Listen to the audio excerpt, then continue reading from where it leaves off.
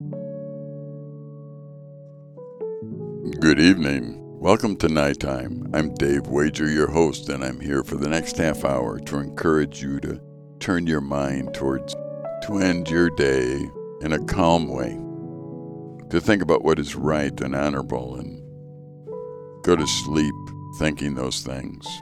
I want to read Proverbs 3, verses 1 to 12 to you.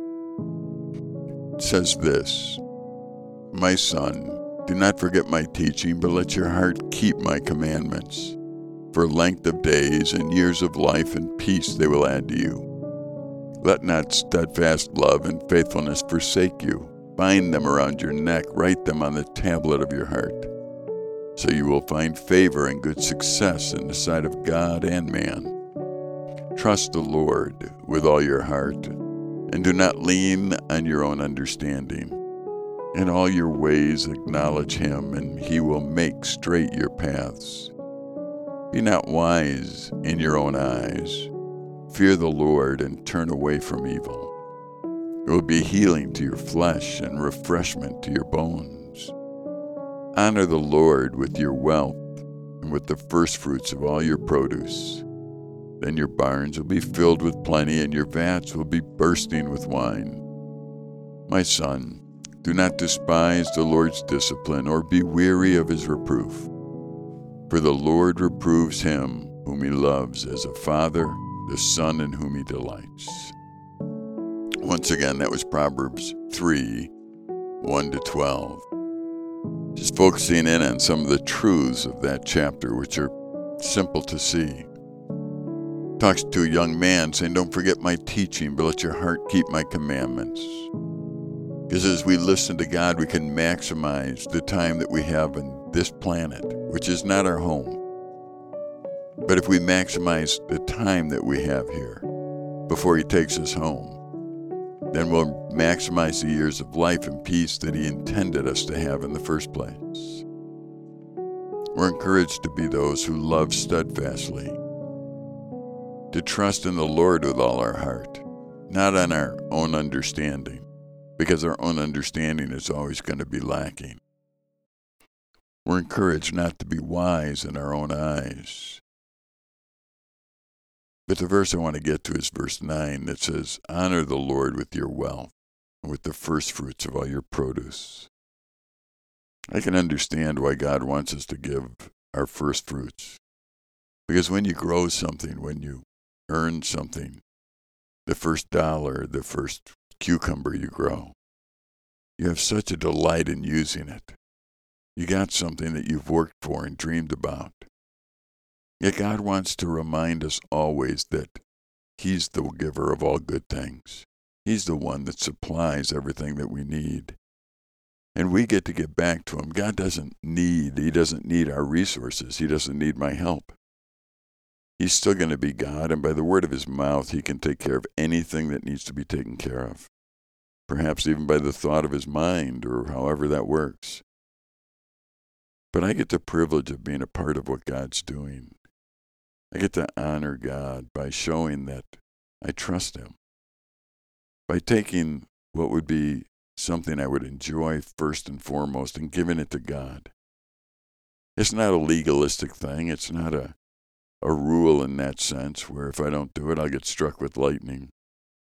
But it's a privilege to be able to do that. Often when we think of tithing or giving of our first fruits, we think that that's all that God really wants us to do. Yet God loves generosity. He's been generous in giving us everything that's good that we could enjoy. He loves it when we're generous. God will never run out of resources.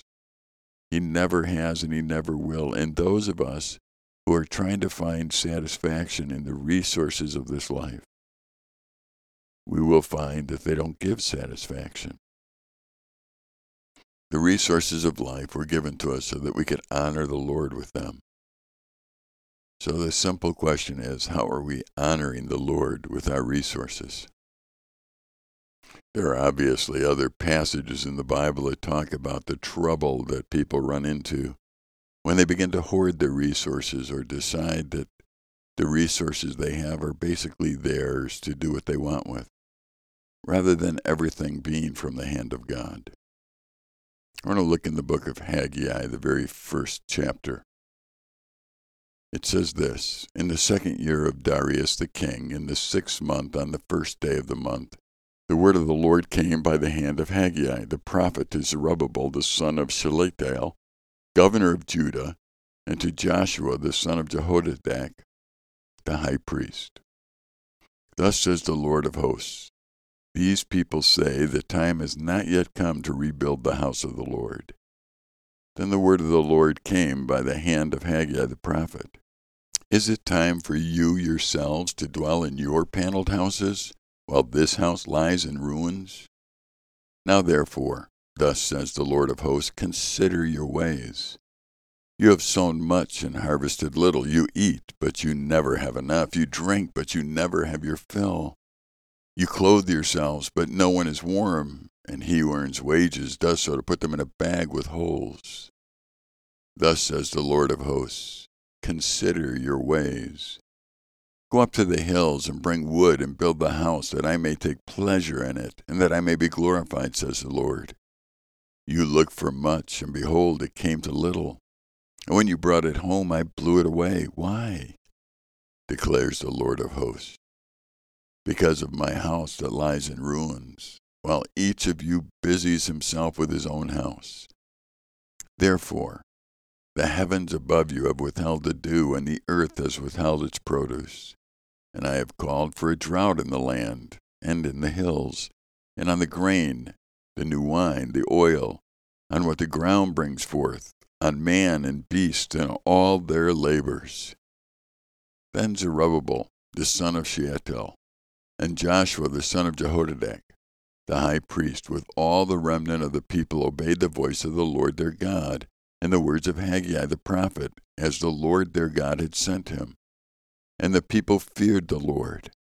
Then Haggai, the messenger of the Lord, spoke to the people with the Lord's message. I am with you, declares the Lord. And the Lord stirred up the spirit of Zerubbabel, the son of Shealtiel, governor of Judah, and the spirit of Joshua, the son of Jehozadak, the high priest, and the spirit of all the remnant of the people, and they came and worked on the house of the Lord of hosts their God, on the 24th day of the month, in the 6th month, in the 2nd year of Darius the king.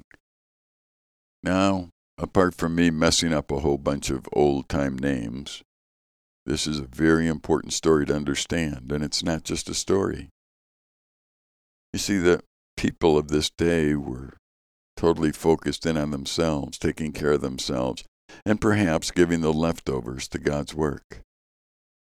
Do we really give leftovers to God? Why would we give him the leftovers?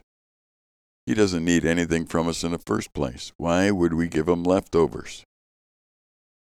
He could build anything he wants to build without our help. Do we understand that it is a privilege to be a part of what God's doing? It's a privilege to give to God's work. It's a privilege to even be considered to give, because he doesn't need us to do anything. I know I've talked so often on Nighttime about how precious it is to just be in the game. Whether it was football or hockey, I realized that I didn't need to play in order for that team to play. I didn't need to be on the ice or on the field for that team to win. And if I got hurt or I chose not to play, somebody else would step right up and step right in and do my job. If I don't give, that doesn't mean God's work won't be accomplished. It means I won't be a part of God's work being accomplished.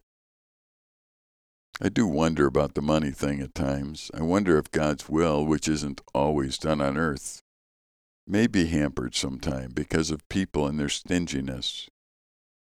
Perhaps God looks at us and says, you want to be stingy? Go ahead. I'll be stingy with you, and I'll show you what that's like. I really don't know. I have never read a verse that says, if you want to be stingy, I'll be stingy.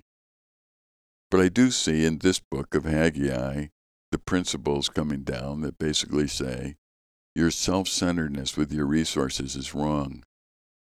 And I don't need to give you the things in life that you're hoping for. In fact, he tells them that. Consider your ways. You've sown much but harvested little. Well, who's in charge of making sure that after you sow the seed that it grows? That's God. You think you're saving your money so that you can use it for buying more seed or being better farmers. And God says, really, I'm the one who blesses the farm. You have sown much and harvested little. You eat but never have enough. I'm the one that makes sure that the animals prosper and grow and that the grain grows. You drink but never have your fill. You clothe yourself but no one is warm. You see, the thing you're missing is the actual blessing of God, the enjoyment of what he's given you. Those things control you, and they were never meant to control you. God is the one that should control us, no matter what else happens in this life. The phrase in the book of Haggai in this first chapter that keeps getting me is consider your ways. Consider your ways. Consider what's going on around you. Are my ways totally wrapped up in myself? Do I really believe that I need to take care of myself? Now, we have to understand that God expects us to be responsible with what he's given to us. He expects us to be responsible with our health, with our wealth, with our influence. He expects us to be responsible. But God doesn't need us even to be responsible for him to accomplish his work. However, there's a dynamic there that's very interesting. In the Lord's Prayer, we're told to pray that God's will be done on earth as it is in heaven. And what we understand is that God's will is not always done on earth. It is his will that nobody should perish, but people will perish. God gave people choice, and the choice is real and the consequences are real. And I have the choice of what to do right now with the resources God's given me, with the talents, with the abilities, with the money that he's given me, with the influence he's given me, with the power and authority he's given me. I have a chance to be responsible with that. So I need to be. I need to consider my ways and understand that nothing is blessed without God. This is not stuff for me to hoard and keep to myself. It's to give away. I have found that the more I give away, the richer I am. If I'm trying to be out in the woods enjoying fishing, and if somebody comes by and I can teach them to fish and I can help them become a better fisherman than myself, my life will be richer. Yeah, but what if they take the fish that I might have caught? Oh, there's plenty of fish out there. I've told this to young people who've gone out in the woods many times because there's wild berries, blackberries and blueberries and raspberries and cranberries that are out in the woods. Sometimes people are hesitant to share their location. I'm always telling young people, share, give away. You didn't grow those berries, God did. Now, I have struggled with that in my life where I've thought these are mine until it became totally ridiculous as I looked at that crop of blackberries and realized I didn't plant any, I didn't water any, I didn't do anything, I'm just there picking them. Those were actually from the very hand of God. Why would I be self-centered with something that I didn't have anything to control with or do with? I need to consider my ways. Sometimes it's people in our lives that help us consider our ways. I know my wife has stepped in from time to time when I have been out berry picking and she wants to give some of those precious wild berries away. She sees my self-centered eyes and talks to me about it. See, she helps me consider my ways because I could be very self-centered. I could think about my work, my hands. Those are my berries. In reality, those were given to me by God. And he's got a whole forest full of them. And he could open my eyes and I can see where more are. And I can share that with the multitudes. And he can open my eyes and see more. And he can multiply those. I need to consider my ways. Is it time for you yourselves to dwell in your paneled houses while this house lies ruins? Now, therefore, thus says the Lord of hosts, consider your ways. You have sown much and harvested little. You eat, but you never have enough. You drink, but you never have your fill. You clothe yourselves, but no one is warm, and he who earns wages does so to put them in a bag with holes. Thus says the Lord of hosts, consider your ways. I guess as you unwind at the end of this day, I would encourage you to consider your ways. Are you a generous person, or are you a hoarder? Do you keep things for yourself, wanting to make sure that nobody else can get them? You know, one day when we die, everything that we considered precious, that we controlled, will be in the hands of somebody else. I have a very loyal personality in life, and the house that we live in now is a house that we had built. Our first child was just a baby in that house. My second daughter was born in a hospital, obviously, but while we lived in this house. We've ministered here at Silver Birch Ranch for over 40 years, and we've lived in that house. I can't imagine somebody else owning that house. Yet I know that's going to happen one day. I have to hold it loosely because it's really not mine, and one day everything that I have will be given to somebody else. I have certain things that I really enjoy in life. I have a John Deere Gator that I like. It's getting up in the years, but I love it, and I enjoy riding it, and I'm so thankful that I got it. I'm thankful for the people who helped me buy it because it was in many ways a gift from a bunch of men. It reminds me of God's faithfulness to me. But I didn't really earn that John Deere Gator. That was given to me. Well, pretty much given to me. I need to understand that that was given to me. And that one day when I leave this planet, it'll be somebody else's. I have an old pickup truck. It's 20 plus years old. Yep. Yes. One day it's going to be somebody else's. They're going to have to take care of it. But will they take care of it right? That's none of my business, actually. You see, the things that we have been entrusted with, we've been entrusted with for a while, but they're not permanent. And I'm going to wish that all of my resources were used correctly one day. And that I didn't use them just for this temporary life, but I used them to honor and glorify God. I would encourage you to ask yourself if you're using your resources to honor God and what that would look like if you are. I want to read another passage from the book of Malachi, chapter 3, verse 6 through 15. It says this, "For I, the Lord, do not change. Therefore you, O children of Jacob, are not consumed.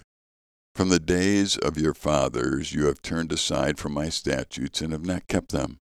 Return to me, and I will return to you, says the Lord of hosts. But you say, how shall we return? Will man rob God? Yet you are robbing me, but you say, how have we robbed you? In your tithes and contributions. You are cursed with a curse, for you are robbing me, the whole nation of you. Bring the full tithe into the storehouse, that there may be food in my house, and thereby put me to the test, says the Lord of hosts, if I will not open the windows of heaven for you and pour down for you a blessing until there is no more need.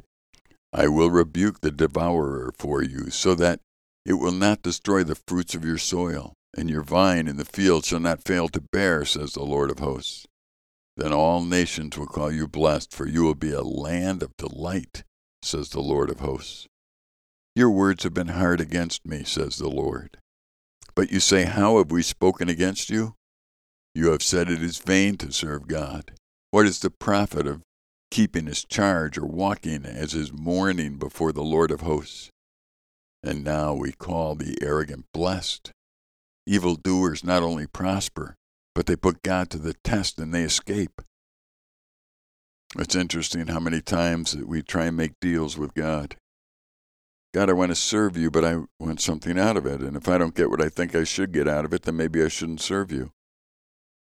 It's almost as if we have a plan and God's got to fit into it. When in reality, God's the one with the plan and we need to fit into it.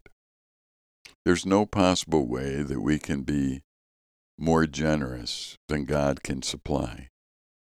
There's no way that we can be right if we keep focusing in on ourselves and the temporary delights that come from the things that God has given to us in the first place. Remember, God doesn't need anything from us.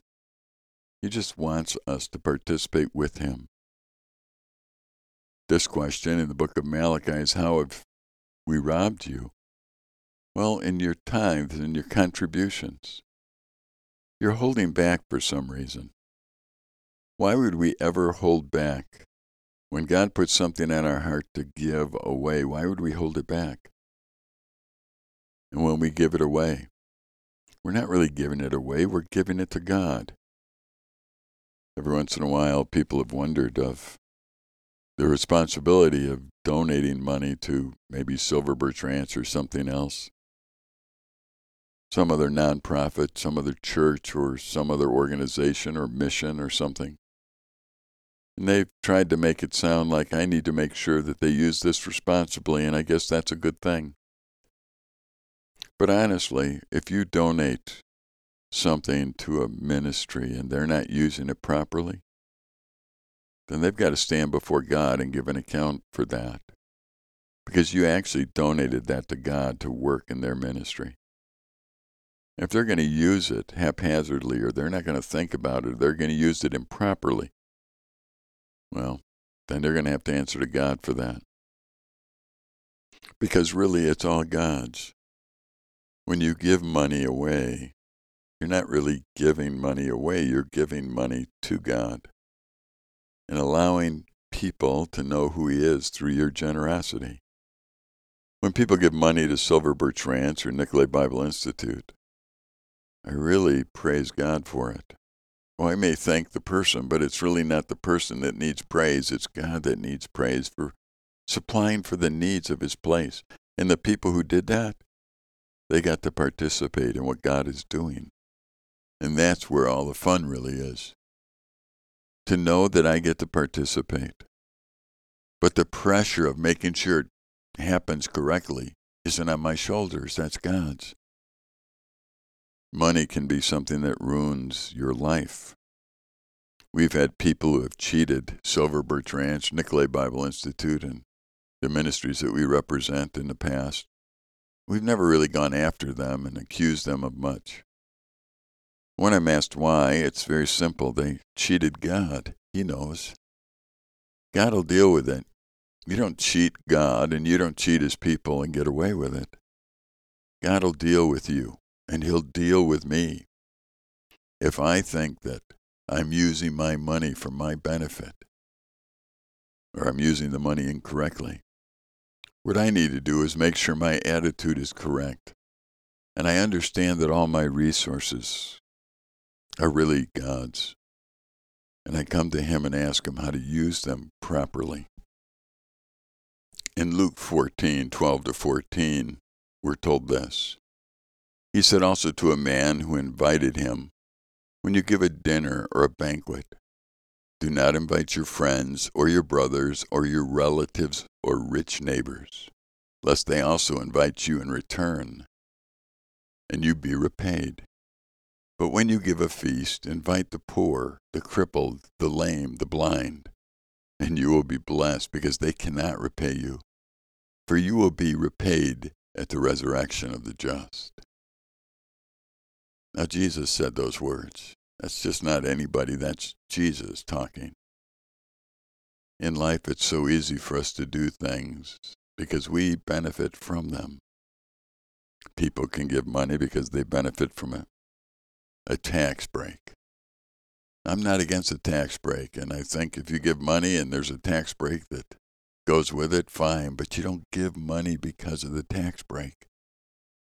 You don't give money because you get something out of it. You give money because the Spirit of God put it on your heart to be a part of something. The Bible tells us that we ought to take care of the widows and orphans in this world. And really, when you think about it, it's the widows and the orphans that can't pay you back. I think those of us that love God need to understand that all of our resources belong to Him. And we give as God lays on our heart to give, joyfully, not of necessity. See, the Bible doesn't say we give just because there's a need. If somebody presents a need out there, we shouldn't be giving for that. We give because God puts it on our heart to give. We may not even know that a need exists. We may be meeting a need before it's ever expressed, because God knows where the money needs to go or where the resource or talent or ability needs to go. As one who works at a ministry, I'm so thankful at times for those who come up and volunteer. They give of their time and their talents and their abilities. I'm thankful for those who give of their resources, their money, because they're helping us keep the camp open and pay the electric bill and do the things that require money. But it's not always just the money. It's people who pray. It's people who give money. It's people who give of their time and their talent. It's people who recruit people for the Nicolet Bible Institute and Silver Birch Ranch in the summers. They're all a part of what's going on here. They all get to be a part of something. But when you give a feast, invite the poor, the crippled, the lame, the blind. We see another passage in 1 John 3, verse 17, where it says, "But if anyone has the world's goods and sees his brother in need, yet closes his heart against him, how does God's love abide in him?" Verse 18, "Little children, let us not love in word or talk, but in deed and in truth." In verse 19, "By this we shall know that we are of the truth and reassure our hearts before him. If anyone has the world's goods and sees his brother in need, yet closes his heart against him." This isn't talking about those who are trying to enable other people to stay sick. But there are some people that need to be empowered. There are those today that need help, that God would help, and you could participate with it. Oh, I don't know where it is. I don't know what influences God is going to put on your heart today to take care of. But I promise you that if the Spirit puts something on your heart, you should listen to it, and in the end, you'll be thankful you did. You'll never really be disappointed in being generous as God puts it on your heart to be generous. In fact, if you could give all your knowledge, all your abilities, all your resources away before you die, and it's all used to glorify God, I think you'll be very glad you did. I don't know what your resources should go to. I don't know how much should go to your children, how much should go to other people in life or organizations. I just know that you won't take any of it with you. And that if you are enjoying resources today, it's because it's God who gives them to you. And therefore being generous is the right thing to do. Because while we were still sinners, God sent Jesus to take care of it. And what did Jesus really get out of it? A beating? Crucifixion? He didn't need to come to be God, but he came because he loved us, and he gave because he's the only one that could pay the price for sin. So he freely gave that to us. And we ought to be freely giving people the resources that God has given us so that they could see who he is. I'm thankful to have spent my life in a place that depended upon God to supply the needs to stay open. I think God is the one that supplied the needs for every place to stay open. But sometimes we just don't acknowledge it. Perhaps tonight we can acknowledge it and ask God what else we need to be involved in to his honor and to his glory. Not because we're needed, but because he wants us to participate in his wonderful work. Well, I'm Dave Wager here in the studios at Silver Birch Ranch on the campus of the Nicolet Bible Institute. Good night for now.